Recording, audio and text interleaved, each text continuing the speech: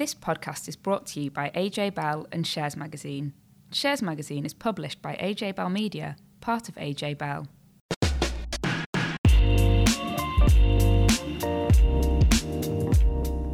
Hi, welcome to the latest edition of the AJ Bell Money and Markets podcast. Summer's here, parts of the UK are enjoying fantastic sunshine. A lot of people are looking forward to having a break from work to recharge their batteries. Now, despite all this good news, the backdrop for consumers and businesses continues to be tough. And we've got some important updates on these topics for savers and investors on this week's podcast. And joining me is Laura Suter. Hi there. So while the cost of living crisis continues to rage on, Dan actually has some good news which might signal that inflation is close to its peak in the current cycle. Unfortunately, it could take some time to feed through into the system, which means inflation pains will still be with us for a little bit longer. Now, if you thought that energy bills had jumped up a lot, brace yourself for October. Some experts now believe the next rise could be much worse than previously expected. So Laura will talk through the details later in the podcast. She's also going to delve into the latest data that shows how we're shopping. And this week's special guest is Duncan McInnes from Ruffer Asset Management, who explains how his investment trust has bucked the negative market trend by actually making its shareholders money this year. Duncan will also explain why he believes the bear market is not over yet. Now, we'll also be talking about the best places to park your cash and all the deals around on the market at the moment. But first up, let's look at what's been happening in the world of stocks and shares over the past week. Dan, give us an update. Well, the big thing for me is there's loads going on in the natural resources sector. So in terms of takeover activity, so the North Sea gas company, Serica, had a takeover bid from Kistos. And this is quite interesting because effectively Serica says, no, we don't want your takeover, but can we buy you? And so, and Kistos says, no, we want to buy you.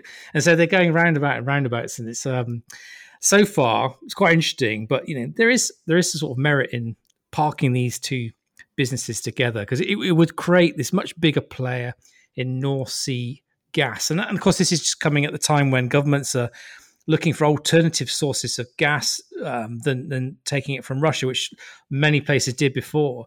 So if you had a bigger player, bigger scale assets, it'd be quite interesting to see sort of what demand that they would be in. And on the flip side, in the resources sector, we've got the gold mining company Petropavlovsk said it's going to enter into administration. So this business was once on the verge of joining the FTSE 100. It used to have some iron ore assets which it spun off, but principally this is a gold miner based in Russia. So if you go back before the Ukraine war, the business got into lots of problems with debts. It refinanced, and then there was endless boardroom sagas, investors trying to sort of push people out. And now, because of the war, it's found that because of sanctions, it's had trouble selling its gold. It couldn't repay its debts. Of course, now it just looks like the end of the road for the business. So I think what will happen is that you probably see the company goes into administration, another Russian company will sort of buy the assets. Unfortunately, it does look like shareholders are likely to get nothing. It's a bit of a shame, really. This is for listeners. You might sort of know that the mining space, it used to be called Peter Hambro Mining, named after the one of the co-founders. He was pushed out, and the other co-founder, Pavel Maslovsky, is currently in Russian prison on fraud charges, and everything about this business is pure drama. Now, it's awful that shareholders look like they're going to lose all the money, but this is quite a tale of a resources business, and just goes to highlight the risks involved in investing in mining shares. Very unpredictable about what's sort of going on. Are you familiar with it, Laura, at all? No, I'm not, but it feels like it could be turned into like a Netflix drama based on what you've just said there. Oh, there's I've been writing about the mining sector on and off for quite some time. There are lots of companies that are or used to be on the stock market that would make for absolutely fascinating films, TV dramas about what goes on in behind sort of closed doors. But I mean, on the sort of bigger scale of things, the subject of miners is really important if you're looking at the markets this week. Now, because it's really interesting to note that all the share price gains that you saw from the big mining companies at the start of the year have now been wiped out. Even to the extent of something like Anglo American was doing incredibly well at the start of the year, now trading 13% lower versus the start of January. BHP is down about 5%, Rio Tinto down a little bit less. And it's only Glencore that's still ahead. That's partially helped because it's got a commodities trading arm. But what's really important is since June, we've started to see commodity prices come down. So copper and oil both trading lower. Now, this is really important because this is all about input costs for businesses. So if commodities are now becoming cheaper, some of those cost pressures on businesses could start to ease. Now, it'll take some time to feed through into the system, but it does suggest we are starting to see first signs of almost cracks in this inflation story. So, like I say, it's not like we're going to suddenly have a big drop in sort of the cost of living anytime soon, but you can certainly see the cracks are there. And look at things like lower shipping rates. Lots of companies are sitting on extra stock they don't need. So I think inflation has been on everyone's minds. I don't want to sort of be, make this big announcement, but to me, it feels like we are approaching a turning point for it. So definitely one thing to watch. There's a reason why the FTSE 100 has actually lost momentum. So many of its sort of members are in the resources space. So it really isn't a coincidence that the FTSE 100 has gone nowhere since June, exactly in line with sort of this sort of fall retreat in commodity prices.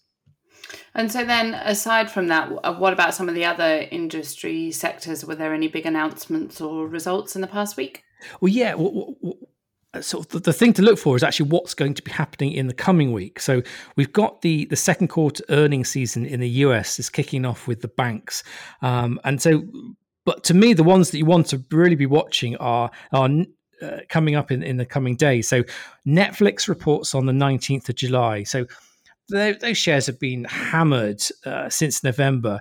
So I think what we found here is that during sort of the lockdowns, everyone was at home watching stuff. Since then, we've all been trying to get out and about again. And so subscriber growth figures have been quite challenging for Netflix. And even though it's released some really sort of popular titles, including sort of the latest parts of Stranger Things recently, I would get the impression that it's going to come out with some pretty miserable subscriber numbers when it updates next week.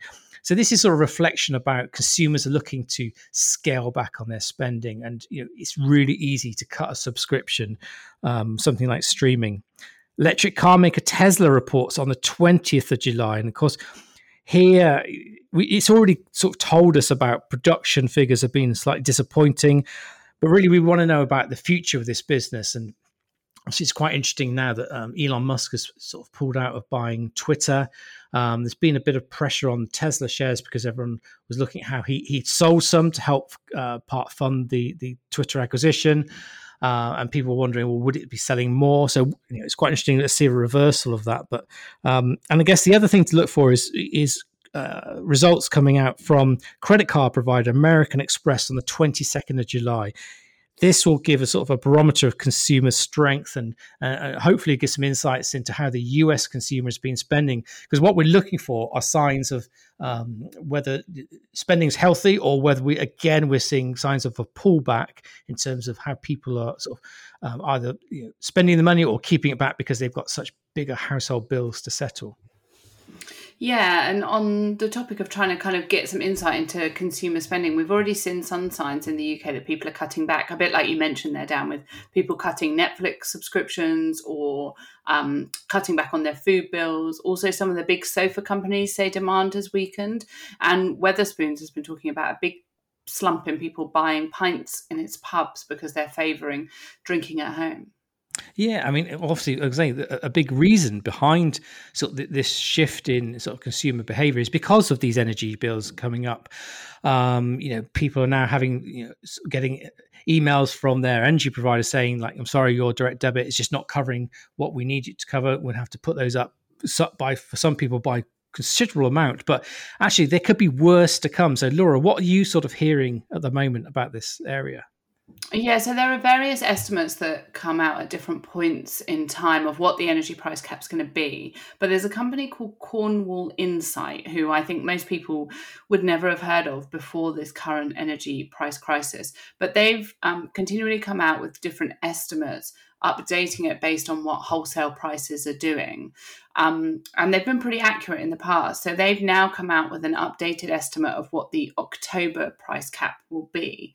And they're saying that they now expect that to hit £3,244 a year for the average household bill. And then on top of that, they're expecting that in January, which is when the next price cap will get announced, because we're moving to a every 3 months policy rather than every 6 months. They're saying that in January, that average household bill will go up to £3,363, so basically just shy of £3,400. We've got about a month left until the October price cap is announced. Due to the weird way that this is all done, the price cap is announced in August, but then the prices actually go up in October in order to give consumers and energy companies time to kind of process that. So I think the overall big picture is that we're going to see another very chunky increase in energy bills this winter. To put those figures into some frame of reference, at the moment, the average household bill is £2,000 on the price cap. And obviously, that's the average. Lots of homes will be paying far more. So either if you've got lots of people living in your home, you have high energy usage, you have a particularly energy inefficient home, that's really going to hurt you in winter. And so while we talk about these kind of average figures, and they are eye-watering, that being the cost that you just have to pay to keep your heating and lights on, actually lots of people will be facing much higher bills. And those are also the figures for someone on a direct debit. If you're on a prepayment meter, then your price cap is set at a higher rate, so your costs will be slightly higher than that. And I thought it would be interesting to look at. So that increase that we're going to see between now and January, if these figures are right, put it into some kind of real frame of reference. So someone who's earning £25,000 at the moment would need to get a more than £2,000 pay rise just to be able to pay for that increase in energy bills after tax. And so when we talk about this increase, it's an increase of X amount. So this is kind of more than £1,000, £1,400. But actually, for someone earning money, they need to see a much bigger increase in their wages so that after tax, they've got that amount of money spare. Blimey. I mean, it's no wonder that we're looking at people's spending habits changing when they've got to shell out all this extra money. So, I mean, it does seem like yesterday when we were talking about people going crazy buying goods online because they were bored at home during the pandemic. And I'd imagine that sort of spending sort of patterns now are completely different to 2 years ago. Have you seen any sort of figures about comparing the two sort of periods, Laura? Yeah, so some data came out this week from the Office for National Statistics, which I thought was really interesting. So obviously, as you mentioned, everyone's online spending peaked in the pandemic because that was the only place you could spend money, really. Lots of shops were closed in the kind of depths of the lockdown. And so everyone went crazy buying things online to feed their hobbies or because they were bored, exactly like you say, or because they also had spare cash because they weren't paying to commute to go to work or for holidays. But what we're seeing now is a shift in that. And I think one thing that I think is interesting is that we're actually seeing a decent shift towards people going back to actual shops. So I think everyone thought that this pandemic online spending boom would mean that everyone would permanently change their spending habits and they would always buy things online. And I think actually, if I think about myself, I think that probably is quite true. I would have gone to shops way more before the pandemic, but now I've kind of shifted entirely to online shopping. But I'm not the average Brit. And so lots of people now are returning to bricks and mortar shops, which is interesting because we've obviously heard a lot about the death of the high street and that being propelled by the pandemic and this shift to online shopping. But it seems like lots of people do actually quite like shopping in store rather than doing everything online. Do you think it's to do with people just like to have a browse? And for some people, it's a leisure activity, isn't it? Getting out of the house, going around the shop, something to do. Yeah, and I think if there are these kind of big, slightly out of town retail parks now, and if the queues coming out of those at the weekends are any indicator, people quite like that kind of destination shopping. Or I actually went to a shopping centre last weekend, and I couldn't believe how busy it was. You wouldn't have believed that there was kind of a cost of living crisis going on, judging by the number of people that were out and about shopping. So I think that was one interesting bit. And then the other bit probably ties in with all of the things that we would expect to see in the things like travel and eating out massively, spending on that massively boomed after the pandemic, but we're actually seeing that tail off now. And that ties in with the kind of Wetherspoons factor that we were talking about earlier of people are now thinking, well, if costs are rising, I'd rather just buy a nice bottle of wine and drink it at home rather than go out and pay more to have it out in a restaurant or in a pub. And we're also seeing what ONS kind of categorises delay spending. So spending that you can put off and that isn't essential. We're seeing a big rise in people delaying that. So that's things like clothes, household goods and car buying. All of the spend there is down, and there's been a big drop off in there. And those are probably quite expensive items that people can think, oh, well, I'll just wait it out another 6 months until I've got a bit more money. Yeah, I certainly know my shopping habits definitely changed compared to sort of 2020. I think at the time I was perhaps a bit guilty of spending too much money on eBay, but definitely thinking harder now about whether I really need something or not. And, also making sure I've got a little bit of cash left in the bank, particularly if you've got these sort of cost of living pressures. So I think that the fact that interest rates are going up has to be good for people who do have a bit of cash, if they're looking to get a small return on their savings. But what's actually been happening with savings providers, I get the impression that even though the Bank of England's pushing up interest rates, have the savings providers been as slow as possible in terms of lifting their deals on sort of accounts in the UK? So it's kind of there's two answers to that question. The first answer is yes. The average bank has been slow to increase interest rates, or most of them, to be honest, haven't increased them at all. So if you've got a savings account that you've had open for a year, 2 years, that's probably fallen in rates because most of these are variable rates where you get a really good bonus deal to suck you in and then that rate drops. If your money is loitering in that or in your current account, for example, you're not going to have seen any benefit of the interest rate rises. But on the more positive news, there has been more competition in kind of the best buy tables for banks wanting to offer the best savings rate at either easy access or fixed rate. And so that means if you are willing to spend the time to shift your money, you can now get more for your cash savings than you could before the Bank of England increased interest rates. And to put that in context, also we're expecting another increase in interest rates from next month, and so we would likely see a bit more competition in the savings accounts there. But I thought it would be useful to just highlight what you can get now. So effectively, if you've got savings sitting in a cash account and you're earning anything less than 1.5% on it, then you need to move your money and you can get more money, more interest for your money. So Virgin Money, Chase and Zopa are all offering 1.5% on easy access accounts. You obviously need to look at the details of those accounts to see if they're right for you. But it's now much quicker to open accounts. So lots of people think, I've got to, I've never banked with one of those banks. I need to open a new account. Most of them have really streamlined the process and you can do it in kind of 5-10 minutes through an app or on a website, and then shift your money across. There's also been quite a lot of competition in fixed rate accounts. So you can now get 2.72% for a 1-year fixed rate account. And then it increases up to 3.15% for a 3-year account. My caveat for those would be, and I'm sure people have heard me talk about this before, in a rising interest rate environment, if you lock in a fixed rate account now and then the Bank of England, for example, does increase interest rates by 0.5% next month, you're not going to get that increase of 0.5% on your savings rate. You've locked in that rate for a year, 2 years, 3 years, however long you fixed for.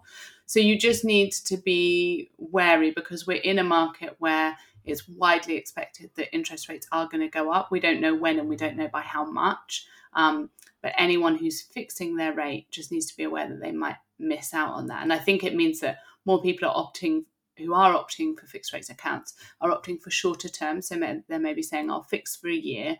That gets me a higher interest rate and takes care of the problem. And then in a year's time, when I come to pick a new savings account for that, rates will be much higher.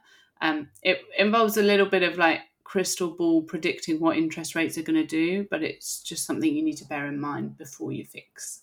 God, it feels like an eternity since I last went shopping around for a savings account.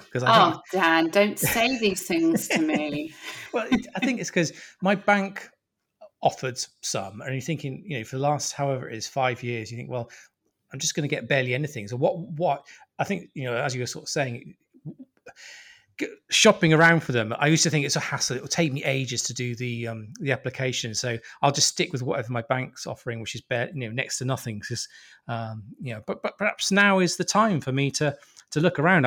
When you're talking about some of those deals for 1-tier fixed deals, it's wow. If you compare that to perhaps some of the dividends you can get on stocks, it's cash is becoming a bit more interesting, isn't it? So it's been a long time since I said that. Yeah, no, and I think that is true, and I think you're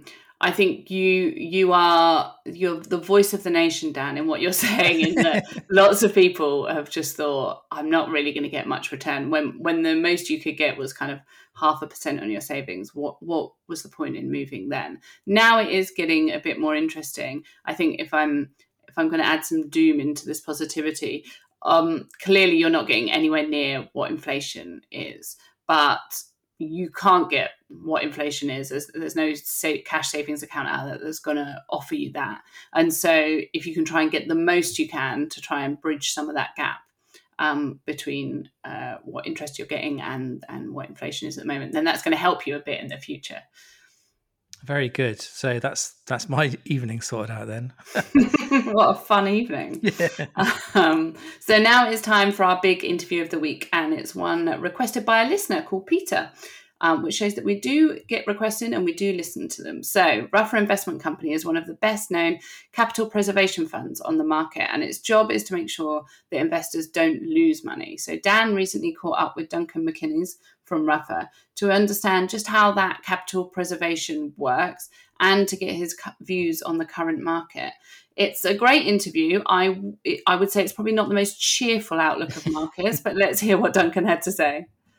So Duncan, global stocks and shares, if you measure them by the MSCI World Index, are down 9% year to date. But actually the Ruffer Investment Trust is up by 3.4%. How have you managed to achieve this pretty considerable outperformance? Well, what has been pretty remarkable is that nothing has performed well. US stocks have had their worst start to the year in half a century, and most conventional multi-asset portfolios are down sort of 10 to 18% for the year.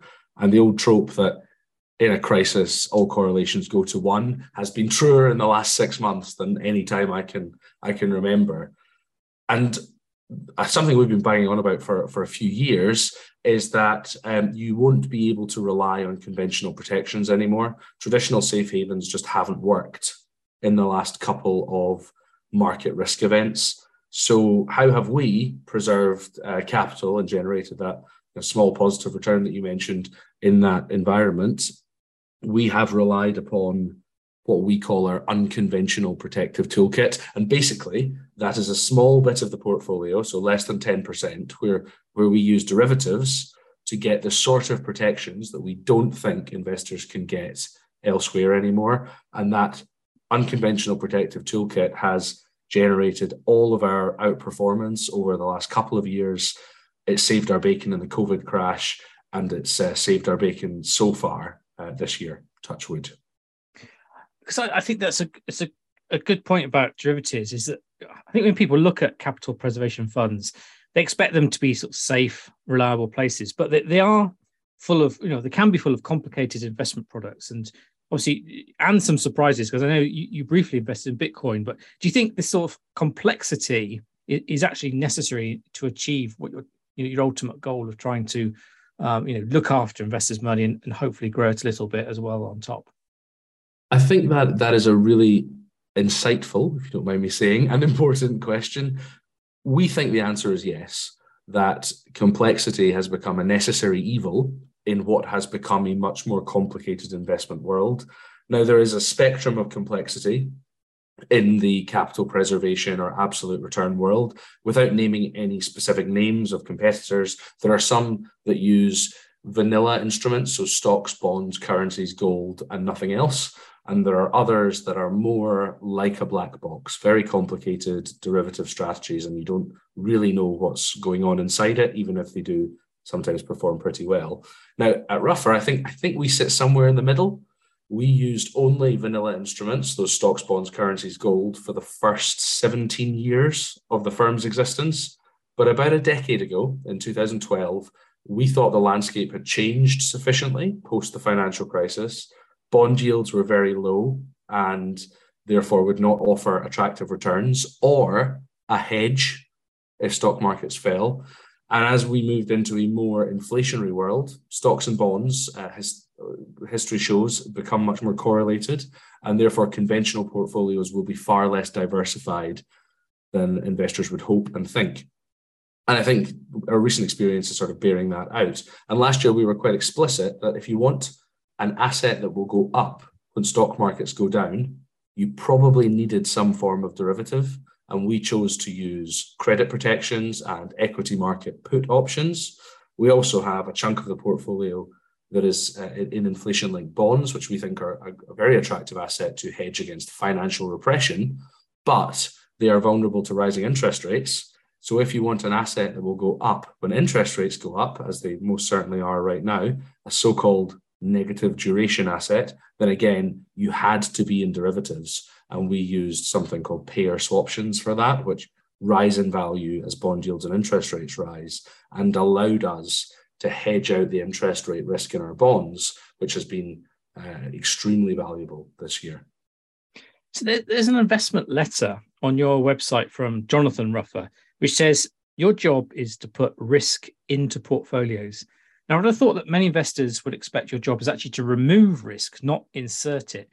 But so how do you actually balance trying to avoid losing money with also trying to sort of make money for investors as well? Well, there are lots of investment letters on our website. So if anyone is interested, then that's definitely a place to go. I think what we do at Ruffer is quite different to what many investors or funds out there do. Painting with a broad brush, I think most investors are return maximizing. They try to build a portfolio, and then perhaps at the edge, they add some hedges around the outside against any specific risks that they're worrying about. By contrast to being return maximizing, we are risk minimizing. We start with the risks. What are we worried about? What hedges do we need to have in place? What could go wrong in markets or in the world? And then once we are satisfied that we've protected the downside of the portfolio, we have something akin to a sort of risk budget left over to swing the bat at trying to generate returns with what we think will happen. And I think what Jonathan Ruffer was getting at is that when you're invested in capital markets, or even when you step outside the house every morning, you're always taking risk, whether you know it or not. You could be hit by a bus. It's our job to try and make those decisions and those trade-offs about risk as explicit as possible, and to try and build a portfolio that can preserve capital and deliver consistent positive returns despite those risks. And I think to do that, avoiding the big losses, which is what capital preservation is all about, that's at least half the battle. And if you can manage the downside, then the upside of being invested in capital markets over the long term tends to look after itself. And that's why we're so proud of our risk management as a firm across the 27 years that we've been going. The max peak to trough loss that you could have experienced with us is less than 9%. And that compares to the FTSE, which has halved twice and fallen by 30% once in that period. What's your thoughts about gold? I mean, are you sort of surprised that it's not done that well this year? I think it's down slightly in the first half of 2022. So that's not quite living up to its reputation as being a sort of a good hedge against inflation. Yeah. I think it comes back to that point about conventional protections not working. There's a famous quote about Mark Carney, the former Bank of England governor, where he was described as an unreliable boyfriend because he kept flip-flopping on his views on interest rate hikes. I think gold is the unreliable girlfriend because it never does quite what you expect it to do. You think about 2021, so last year, it should have been perfect for gold. Massive money printing around the world, zero interest rates, failing trust in institutions, inflation as a narrative coming straight back to the front pages, constant positive surprises in inflation, and it was down. Gold was down. And then you come into this year where interest rates are rising, quantitative easing is becoming quantitative tightening, liquidity is being drained from markets. All of that should have been bad for gold, and yet it started the year quite well. Then we had a war and even more inflation, and gold went up a little bit. But all of a sudden it's lower again. And yet again, it's sort of not done what you would want or expect it to do. So I think that has to be borne in mind.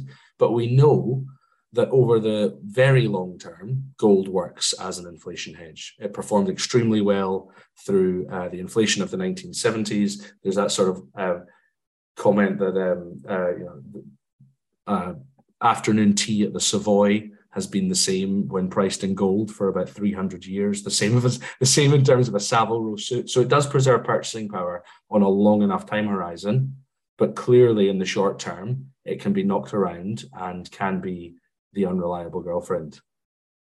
Well, so what's your view on bonds? I mean, that's even worse. I think lots of people have been sort of assumed that if stock markets are falling, the bonds would be sort of safe place, but they've done bad as well. I mean, are we at the point where actually bonds have fallen so much that they are quite attractive at these sort of depressed levels?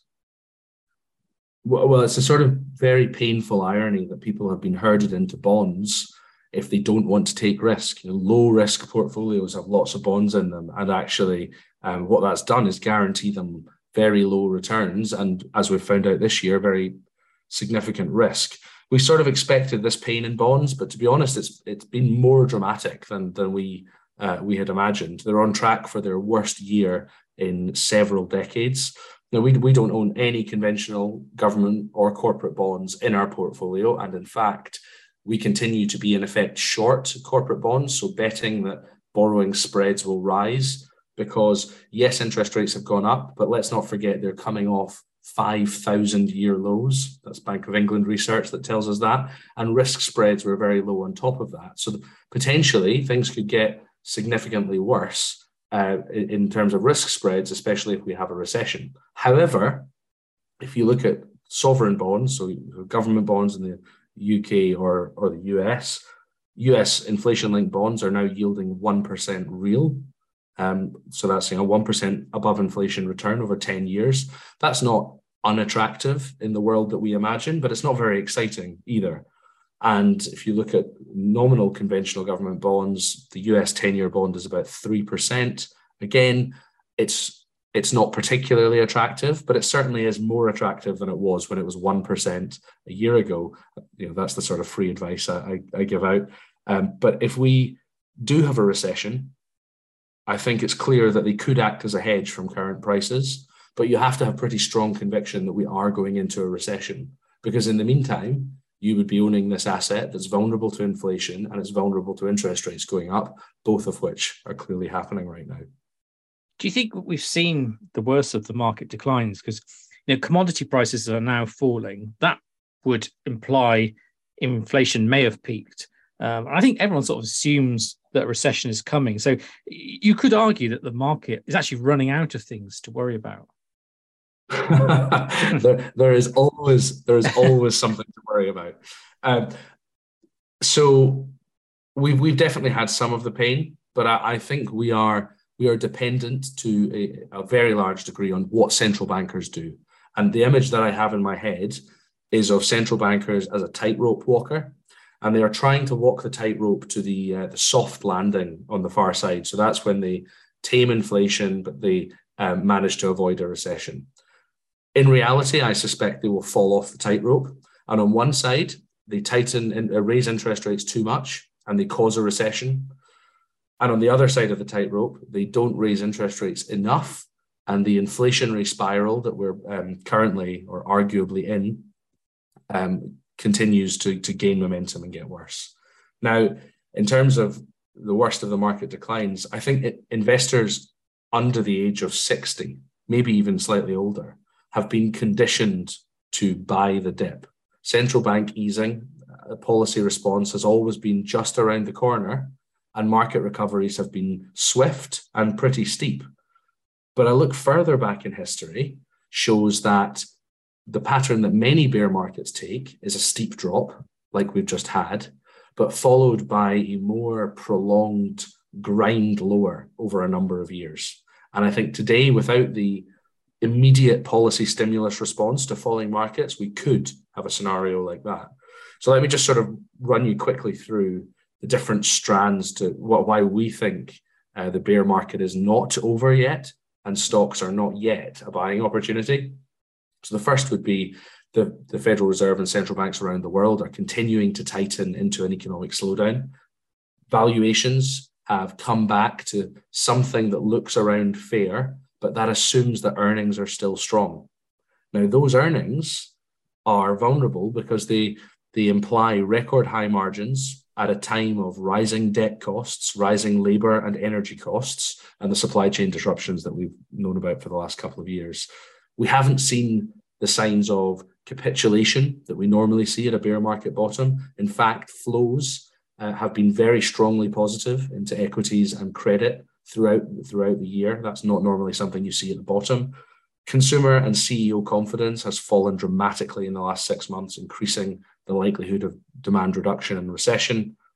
And I just think the old rules no longer apply.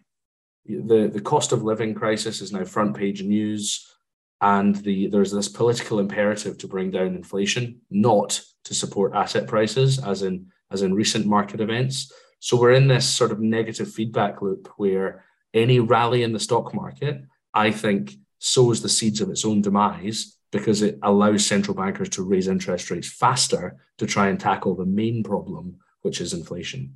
And then lastly, we are very focused on liquidity.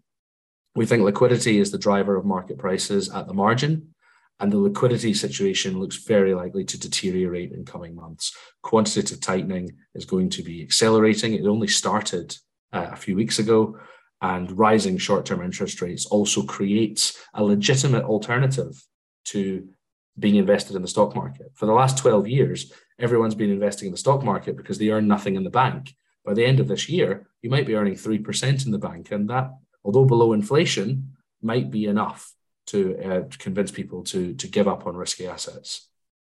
Well, Duncan, thank you ever so much. That's really fascinating stuff. So thank you so much for coming on the podcast, giving your sort of views about where we are and sort of the markets at the moment. Thanks for having me. That was a great interview. So big thanks to Peter, our listener, who suggested that we speak to Rafa. And if there's anyone else you'd like us to get on the show, that's everyone, not just Peter, but Peter's willing to send in more requests, then get in touch by emailing podcast@ajbell.co.uk. Now, we've just got time for one more segment, and it's a nice and cheery one to end the show. So Laura's here to talk about beer. So I presume you're going to tell me that you've set up a microbrewery. No, I don't think anyone wants to drink beer that I've created. But I have better news. So in light of cost of living crisis, I thought I'd do some small tidbits on cheap or free beer. Oh, yes. Yes, please. Yes, I knew you'd be excited for this. So what do you think the cheapest beer in London is at the moment? I think $4.95 for a pint of bitter. So you can get a pint of lager for less than £1.50 at a pub in London. It's Really? pretty good, isn't it? Where is this pub? There's a Wetherspoons in Leytonstone, which is selling Green King IPA or Ruddle's Best for £1.49. So that's a good deal. I was actually pretty amazed. I didn't think you could get beer that cheap in London. But for non-Londoners, don't worry, I've got stuff for you as well. You can go into a Green King and get a free pint if you share a surname with the England women's football squad. Oh, yes, I did see that. That's good. So obviously any of the players' surnames. Yes. So they've been smart. There isn't a Smith in there. So, but yeah, have a look at the surnames of the England women's squad and you can go into Green King and get a free pint of beer. Very good. That's the news. We need to cheer us all up on these hot days, isn't it? Very good. Well, that's all from us this week. Don't miss next week's show where we'll be talking about property, pensions, and a lot more. Until then, thank you very much for listening. Thanks a lot. Before you go, please remember this podcast is for educational purposes, and the views expressed don't necessarily reflect those of AJ Bell or Shares Magazine. The podcast isn't telling you whether certain investments are suitable or not. And don't forget that the value of investments can change, and you can lose money as well as make it. It's also important to remember that tax rules apply, and that the way an investment performed in the past may not be the same as how it behaves in the future. If you want help, go see a qualified financial advisor.